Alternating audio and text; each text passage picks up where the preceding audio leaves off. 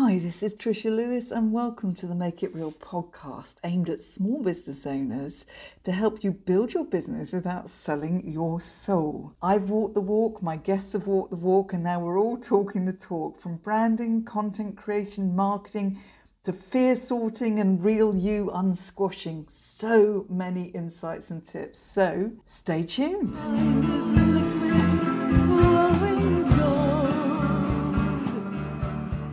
Well, why not do something different, I thought. And there was I in an online event with Liam, and we were being told about how we should share the fact that we're a fan of things.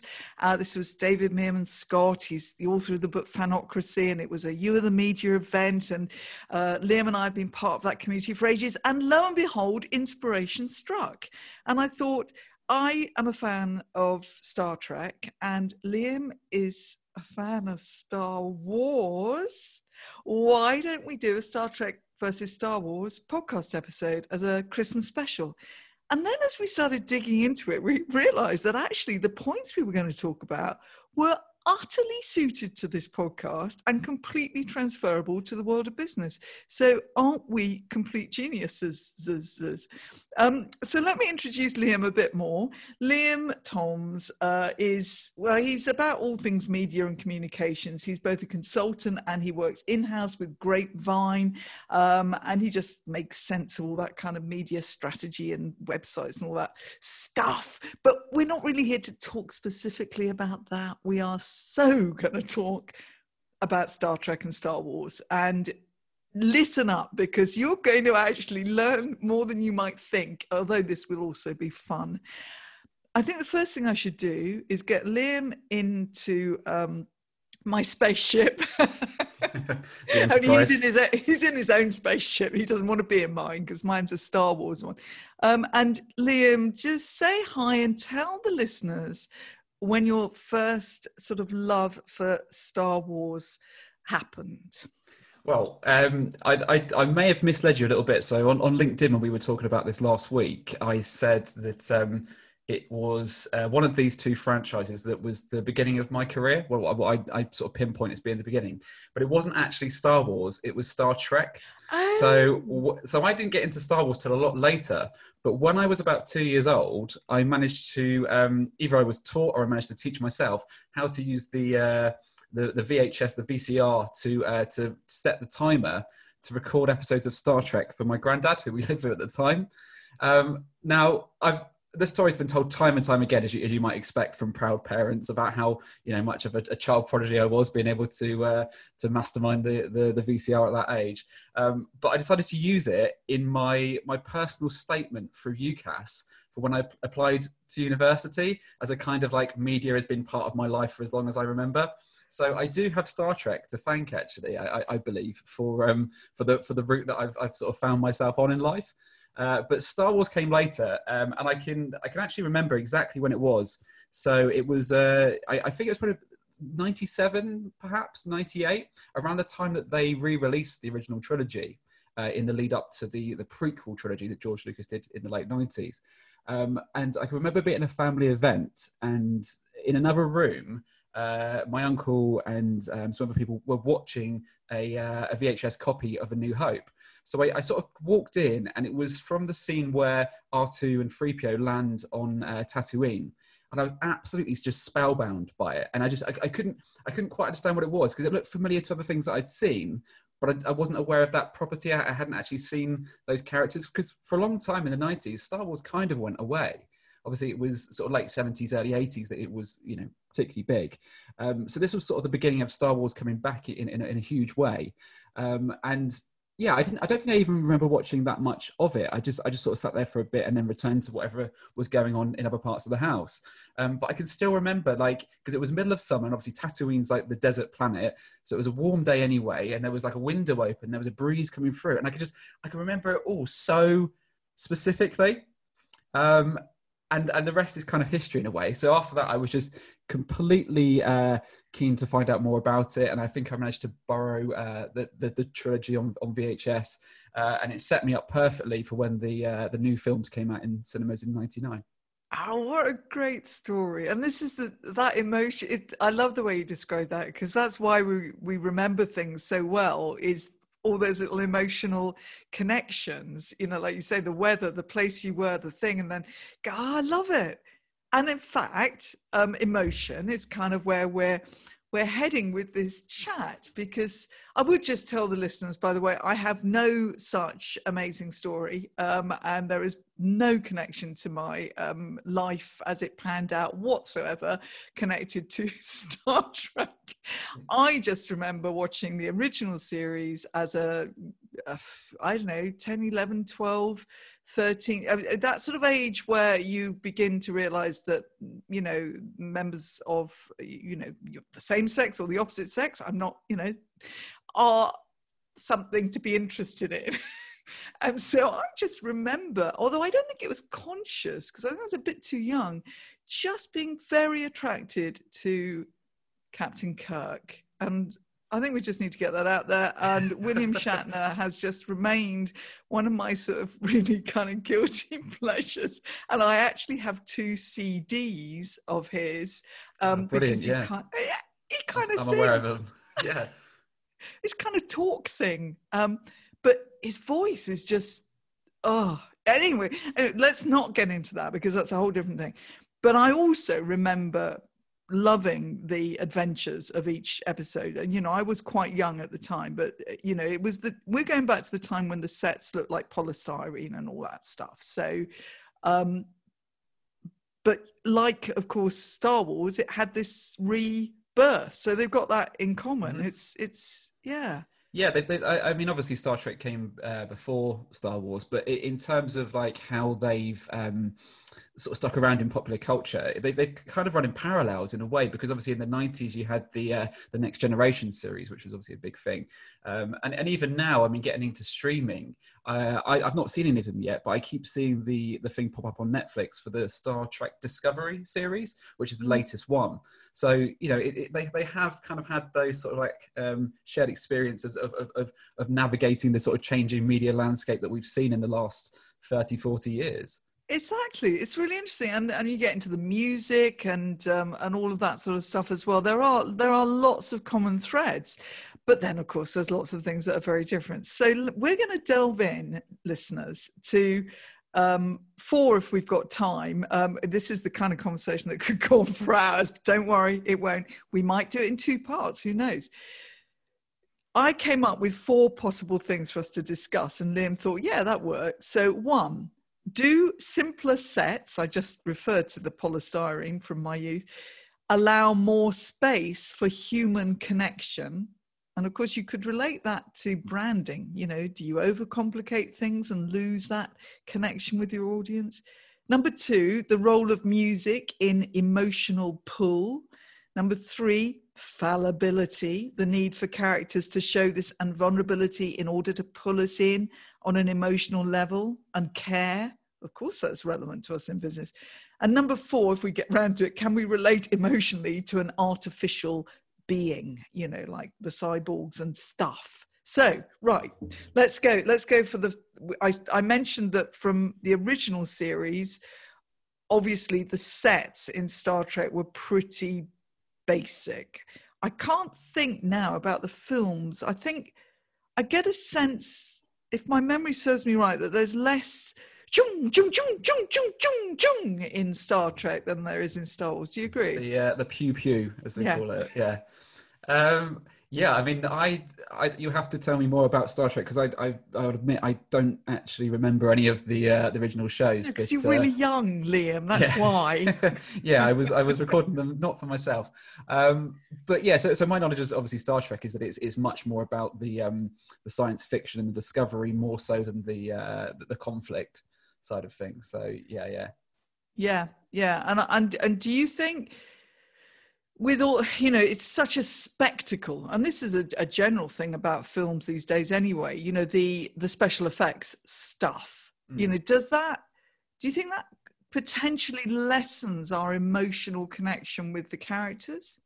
Well, it's interesting because looking at the original 2 trilogies that George Lucas worked on, so the first one was made in the late 70s, was much more reliant on practical effects.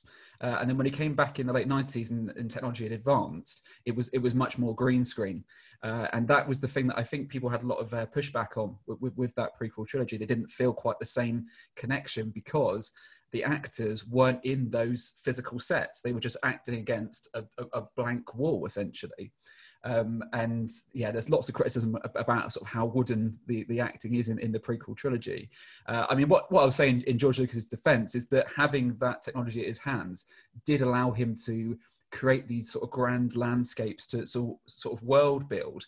But really, I think probably if you ask most people, they would be in agreement that the sort of the character building exists more in the original trilogy, and it is in thanks to those the practical and the physical sets, which weren't quite as in depth. So they were simpler sets. So in answer to your question, I think the simpler sets probably did help to get that emotional connection across. Now they're doing the series on Disney Plus, which is the new streaming platform. The technology is obviously advanced again, so that they don't have green screens now. What they have is a similar thing, but they actually project what the characters will be seen against on the show into this room. So they can do this now.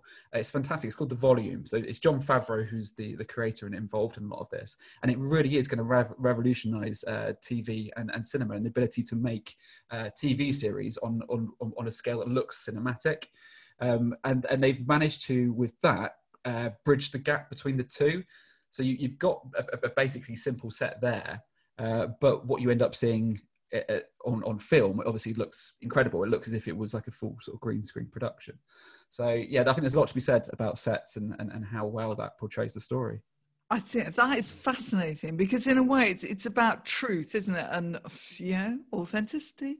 And as an actor, I would certainly have a problem with the green screen thing. But then equally, I'm a theatre actor, not a film actor. And I mean, there's a big difference between those two as well. But if you, whether you're the actor or whether you're the business owner or whatever you are, if you're not sort of feeling it, there might be a slight element of the audience not quite feeling it as well. It could be quite subtle, but I should think it's jolly hard work for those actors to be in a green screen situation and really get that depth of being there. So I think that there is a definite link there, listeners, even if I'm going to leave you with it to think about yourselves. But I want to move on to music, because music is just blinking amazing, full stop, in terms of its... We have that connection as well, don't we? Both having been involved in music in our past. Yeah, exactly. Music, just emotions. It does... I did reminiscence work for quite a few years.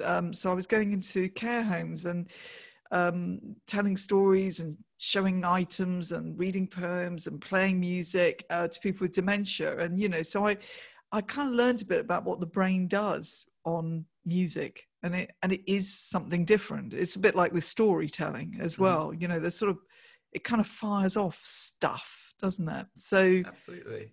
Yeah. So I don't know whether we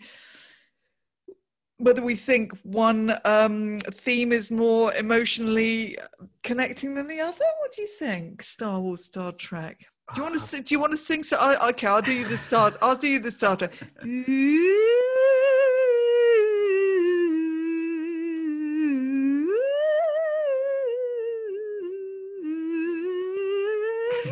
That's perfect. Thank you. Do you want us to do Star Wars now, Liam, please? Well, which one to do?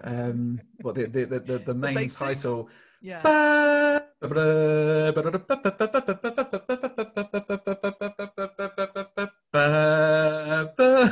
know how I did that.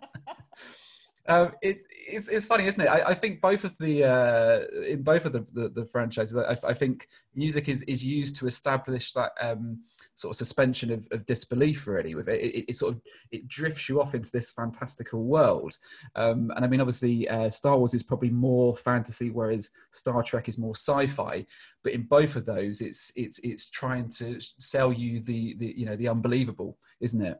And I think that the music is part of taking you on that journey.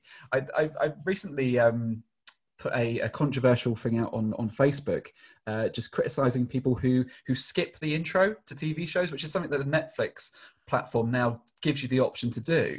And to me, it's sacrilege. Because the theme tune, regardless of what show it is, it's a creative decision that the people behind it have made, and you're meant to see it. You're meant to hear that music because it begins to take you on that journey. It's the same as an album having a cover, you know, for a record or whatever. It's supposed to set you up for what you're about to experience. So I think music is hugely important. Something that we've been doing each Friday. So the current Star Wars series, The Mandalorian, which drops every Friday on the Disney Plus platform. In a build up to that, what I do is I actually put on some classic Star Wars music for about half an hour before we actually sit down to watch it. And obviously there's music in the new show as well, but I just like to set the scene that much because to me it's a religious experience. And at first I thought perhaps my girlfriend thought I was crazy doing this, but I think she's come to enjoy it as well. And the thing that we've noticed this year is that it's kind of given you the cinema experience, because when you go into the cinema and you sit down, you take to your seats, there is sort of like quietly some classical, normally soundtrack music playing in the background. And it's sort of serving that purpose of just getting us ready to watch the production, even though it's on the small screen. Absolutely. I mean, honestly, I come from, you know, the 60s and 70s and the iconic theme tunes to films. Oh my gosh. And also even, in fact, there was a whole program about this that I watched on some channel the other night, about theme tunes from TV. Yes, I think I did actually see this. I think it might have been on BBC. Neil Brand. He's a composer and theatre director. Yeah, I did see this because I thought, given that I'd made that sort of bold claim recently, I should probably stick to my words and watch that show, because that does sound really interesting. Yeah, it was really, really good. And I mean, and they went back to things like, you know, Robinson Crusoe. And I remember Robinson Crusoe, I cannot forget, because it must have been at a particular age, black and white TV, you know, one of the, it was just a theme tune that it just brings me straight back. I say every time you hear it, you don't really hear it unless you do it deliberately. Dixon of Dock Green, even. I mean, I'm going right back. But then you've got Coronation Street and Easter. You know, there's a lot of thought put into that music. It's not just thrown together, is it? No, I dread the idea of a world where you just go into like a cold open into a show. It just doesn't feel right to me at all.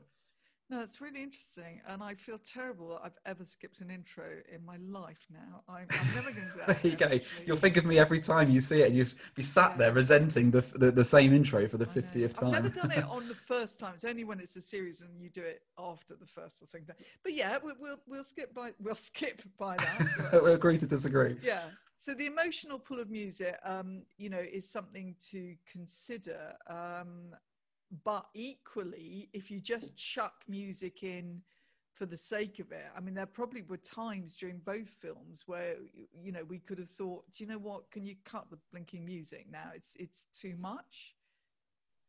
Yeah, I don't know. I mean, I've heard George Lucas say before that he considers John Williams, who's obviously the composer for the original trilogy, to be the sort of the secret sauce to Star Wars, really, and that it doesn't work without him.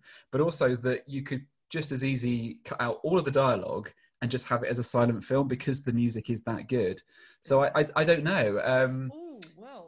No, that's a really, really good point. You couldn't do that in Star Trek. You definitely couldn't do that in Star Trek. So I think that is a fundamental difference. You're right. It's richer.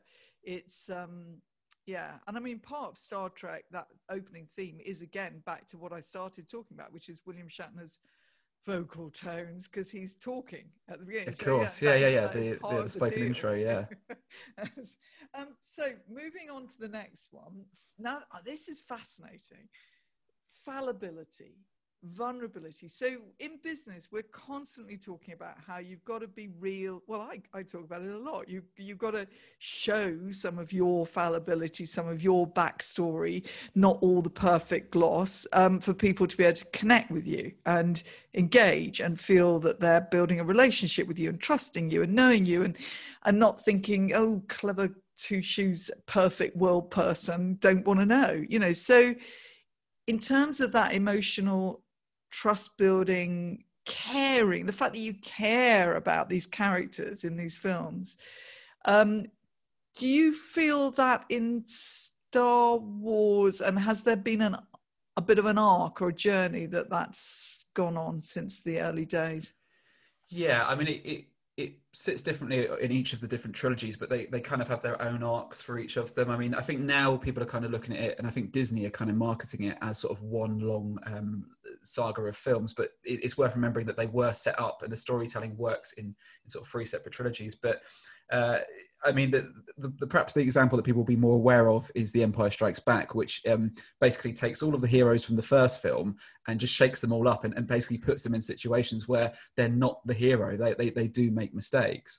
But the one that I go to in terms of fallibility is actually The Last Jedi, which was sort of received in quite a divisive kind of way. I think people either really liked it or didn't like it at all, and a lot of it comes down to how Luke Skywalker was portrayed in it, because it's the only film really in the new trilogy that features heavily his character, and the whole story. And spoilers if you've not seen it, but I assume people probably have now.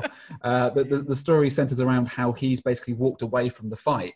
And really what it's dealing with is a character's depression and the inability to live up to the legend of Luke Skywalker. So I think what it does do is it kind of weaves in the sort of the meta as well of how we consider Luke Skywalker in the real world. And I think that's why it touched a nerve with a lot of people, because suddenly they were seeing their hero, someone that they looked up to, down on his knees essentially. And I think even past the just depression in general, the way that they actually handled the character and the decisions that they made, it wasn't just showing somebody that was just grumpy and sort of like shut away. He was showing signs of just sort of like of mania in a way. Like so in the opening scene where Rey, who's the central character of the new trilogy, she goes to try and hand him back his lightsaber, and I think people either think that he's going to sort of take up the mantle and return to the fight, or sort of like hand it back to her. But instead this thing happens, which I don't know whether they tried to play it for laughs or not,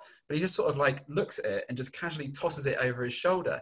And people hate this because it's so hard for them to see him just basically discard his legacy. But I think that says a lot about depression that we don't consider as like a kind of like a sort of a go-to sign of someone being depressed. It's really, it's really quite cutting to see him struggling with dealing with his legacy in that way. And for me, it's what made a fantastic film. But for other people, they think otherwise. Is that the one before last? Is that? Yes. Yeah. It's the one that came out, I think, 2017. But that was it for me. I remember, in the olden days when we used to be able to sit in cinemas. Yes. So I remember sitting in a big cinema in Bournemouth, and I remember saying to the people I was with afterwards, "Oh my God, that one really got me." And one of the people I was with said, "I don't know. I didn't like that one so much." It was a male, but I'm not going to make any gender stereotypes. But for me, that one hit home emotionally. And it's Absolutely. Really great to hear you say that, because I hadn't really deconstructed it. But yeah, that it was all there. The human fallibility and moods and not being what you expect and all of that. Oh my gosh, that's why it really grabbed me. What a great insight. Well, it's kind of it's imposter syndrome, isn't it, in a way, and it's showing that you can still struggle with that regardless of how successful you've been or at what point you are in your career as a Jedi Master or whatever it might be that your profession is. Absolutely. And interestingly, there is a common link with Star Trek, because all the characters at some stage have this moment where that they're not being themselves, or they've fallen to pieces. I mean, you've got there's a classic one I remember where Captain Kirk becomes mean and evil and horrible, a bit like in Superman, one of the Superman things. You've got that sudden and we're all thinking, no, because you're not like that. That's not you. Stop being like that. But it's because we care. It's because we care. And there's a point where, of course, you get Spock doing who's put up as this kind of not very human sort of thinking, not very emotional anyway, thinking person, and very cold. But gosh, I mean, the amount of emotional connection we have with him, because every now and then he slips into this, and you see this confusion and this him having to work himself out and not quite. And then you've got, you know, that amazing scene where he dies, basically.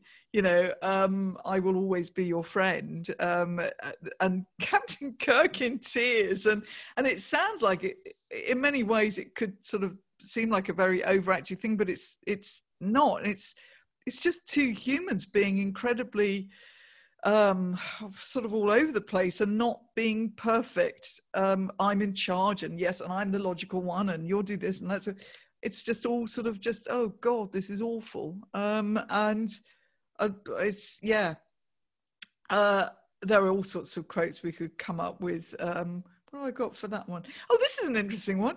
I've never understood the female capacity to avoid a direct answer to any question. I'm just throwing that in there, listeners. Okay, you can discuss that. Was that Kirk or Spock? That was Spock. Okay, yeah, but moving on, because we could go on forever on that one. That's such an interesting topic. Can we relate emotionally to an artificial being? Finally, so I guess I'm not geeky about Star Trek, so I cannot reference every episode. I can only say cyborgs because that's the obvious example, you know. So, and I don't remember ever feeling that emotionally involved with the artificial type beings in Star Trek in the same way that I did in Star Wars. So there we go. Yeah, I guess in Star Wars, the droids are sort of front and center. They are almost as main characters as Luke, Leia, and Han are, really. Interestingly, so in the latest film, which I assume you've seen, The Rise of Skywalker, there's a character in that called Dio, which is a droid that's been abused. It's like an animal, like a pet that's been, you know, mistreated. And when they first announced the film and showed some footage from it, the sound was more similar to R2-D2. It was more sort of beeps, and it actually sounded almost like a clanger, if you remember those. Yes. By the time the film came out, they'd actually given it a voice, and it's voiced by J.J. Abrams, who directed the film and directed some of the recent Star Trek films as well. And that made a huge difference, actually, because even though he wasn't speaking like C-3PO speaks, it was like a basic version of speech. And I wonder whether they did that to try and to make more of a connection with the audience about the experience that this droid had, that they kind of like nursed back and brought into the adopted family of the Star Wars That's set really of characters. Interesting. Yeah, because it's interesting, because in Star Trek, they nearly always had a human, that what they did was they put human bodies and faces onto strange aliens. And so they tried to humanize and in fact, of course, Captain Kirk was, I remember him falling in love with, on a number of occasions, with women who looked absolutely beautiful and perfect. But we are going back to the 60s and 70s here. So in terms of PC-ness and females and representation, forget it. Right. But anyway, he was then conned, because then what happened was this woman, it turned out that this was just a kind of artificial face thing. And then she sort of would gradually become the evil thing underneath. And so most of the effects they had were often, there were very human sort of characteristics and faces, and sometimes you were deceived into thinking it was something it wasn't. It was all very clever, but the things in Star Wars are quite definitely bits of metal, to put it bluntly. Yeah. And I absolutely know that I emotionally connect with him. I'm sure I was shedding a tear or two in the one before last, you know, for what was a non-human thing. And just to put a completely different thing on that, my son gave me a gift for being here in lockdown with us. And it's one of those Hoovers that just goes around on its own. It's called Eufy. Yeah, and we have developed a relationship with it. So yeah, we talk to it. We say, oh, and sometimes it gets muddled up in something we've left on the floor. Oh, no, now come on, get away from that. We say, like, we don't have any pets. We probably have Star Wars to thank for that. Interestingly, so diving into the sort of the wider Star Yeah. Wars canon and the books and comics and stuff, they are slowly building up this storyline of this organization called the Droid Gotra, and basically there are a bunch of droids that are got together that are fighting for equal rights for droids, which is obviously like they're trying to make parallels with obviously what's happening with activism in the real world. But it's a really good point, and I think it's something that people haven't perhaps considered before. I mean, if you go back to the original trilogy, Han Solo is so nasty to C-3PO in the way that he bosses him around and talks to him, and so I think Star Wars is really starting to consider this, and I guess it makes sense with obviously real world considerations right now around AI. You know, if we create these AI systems, you know, what sort of rights would they then have? I mean, Craig, I don't want to go down that path, but I'm sure we'll hit that point at some stage. Oh, wow. I mean, that's a fascinating debate. Oh, my gosh. But I think because it's appealing to such a wide audience now, you are having to consider a really wide set of sort of views and opinions on these sorts of matters. There was a bit of a negative response that came to the Solo standalone film that did a few years ago, where it was shown that the voice of the Millennium Falcon is actually a droid that died in battle, and they managed to upload its sentience to the ship itself. So that on the surface seems really nice. It's like, great, the droid lives on forever. And there's a group of people that came out and was like, you've trapped the droid inside the ship against its will. Yes, it's a bit like in Star Trek, because the cyborg, they have what, the hive mind, which we've also seen that in Doctor Who, something similar, haven't we? This kind of living kind of mind that is collectively working for everybody and sort of existing in its own right.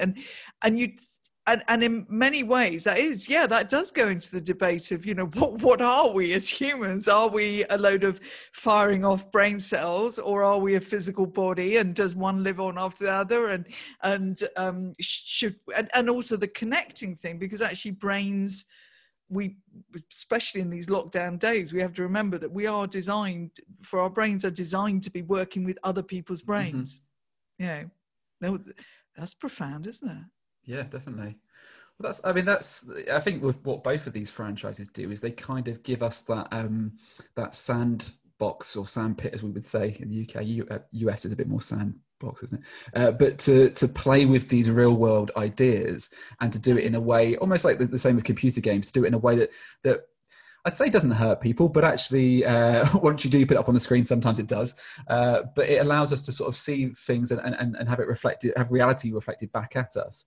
Absolutely. And I think obviously with both of these, where we've got that fantastical element about it, it allows you to do it in a way that isn't like, I don't know, like Line of Duty or something like that, where it is more real world.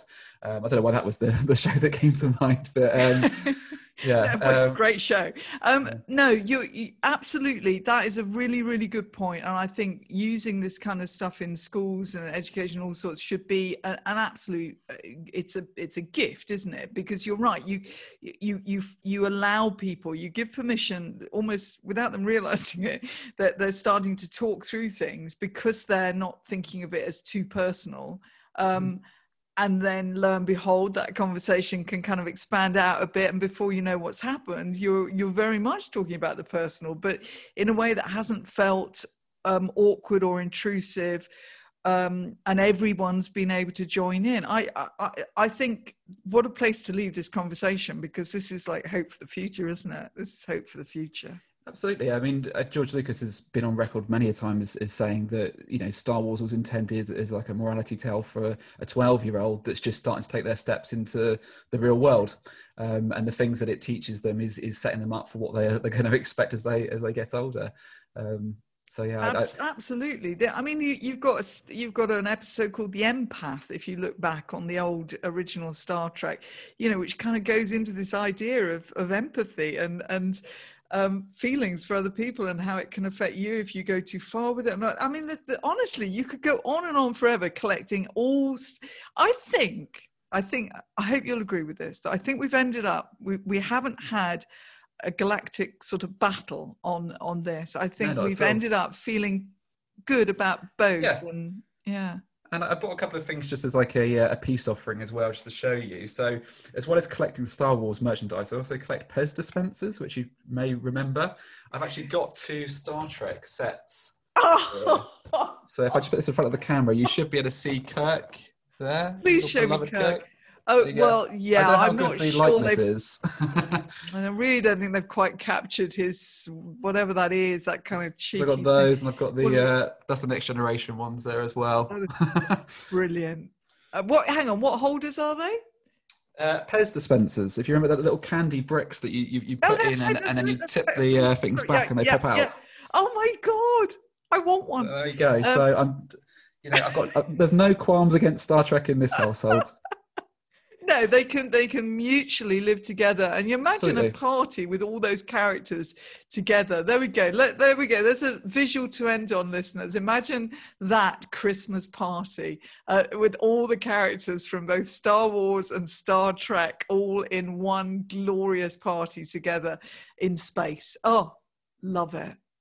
I think it's good to escape a little bit in these days, don't you? Absolutely, yeah. I mean, going back to the Mandalorian show that's on at the moment, I mean, it's the highlight of our week to have that. And they're only about half-an-hour episodes, but just to have that to look forward to each week, particularly as we've come into the autumn and there's not much else to look forward to at the moment. There we go. There's a tip, listeners. Bring that into your life, and maybe go on YouTube and look back on all those episodes that I've been referring to, which most of you will not know at all because you are not old enough. But yeah, I loved this. I loved this so much. I'm now thinking, gosh, this needs to be a bit of a theme. I need to do this with some other stuff and bringing completely what appear to be slightly non-connected to business ideas. And I mean, I did it with theatre with Peter John Cooper in a previous episode. So I think it's very doable. So I've absolutely loved this. Well, that's why I really liked what David Merriman Scott was saying, which is obviously the spark of what caused this conversation to happen. Because he was talking about it almost to begin with in a very sort of face value way of one person connecting with another. But I think once you go deeper, you realise all the connections to our real life that exist in these stories that we tell and we enjoy. But not just that, like our other passions as well. I mean, we could do a whole episode, you and I, about music, and I think we've talked before about how sort of punk rock has had an influence on the way that we handle ourselves in our work. Look what Liam's setting you up for next Christmas. Done a bit of a teaser there. I love it. Yes. Next Christmas, if not before, that is a must. We will do that. Thank you so much, Liam. You're welcome. Thank you for having me. Is there any sort of like normally I wrap up by saying, do people contact you, connect, all the rest of it? I mean, where's the best place? I mean, you can find me on Twitter and Instagram, etc., at Liam Toms. And I have a website, liamtoms.com, where I'm trying to write more about this sort of thing. So I've posted a couple of articles on there about Star Wars and how it connects to our real lives. But it's something that for me, and I've got you to thank for this, Tricia, actually. Some time ago, you did a talk for the BU Alumni Association. Obviously, we're both part of that.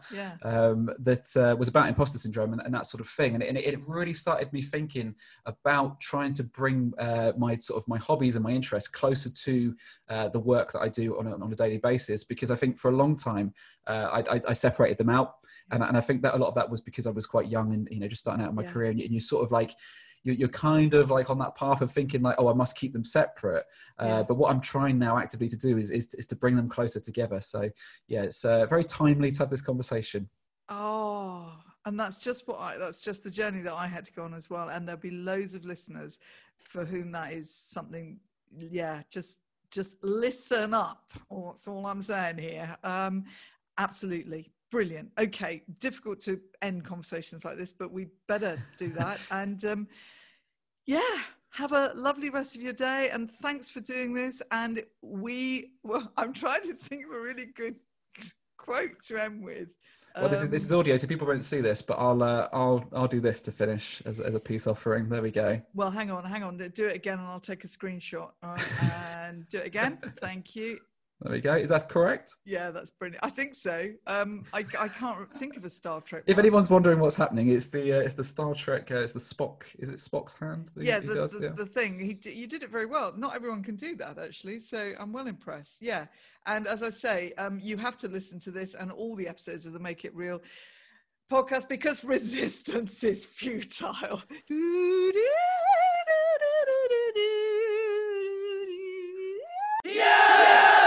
Take action.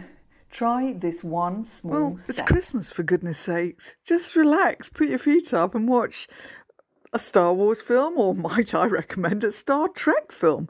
Or look up on YouTube somewhere, I'm sure they've got them, some of the early original Star Trek TV episodes. And yeah, see what you think of William Shatner. No, it's nothing to do with him. The storylines. Have fun. Happy Christmas.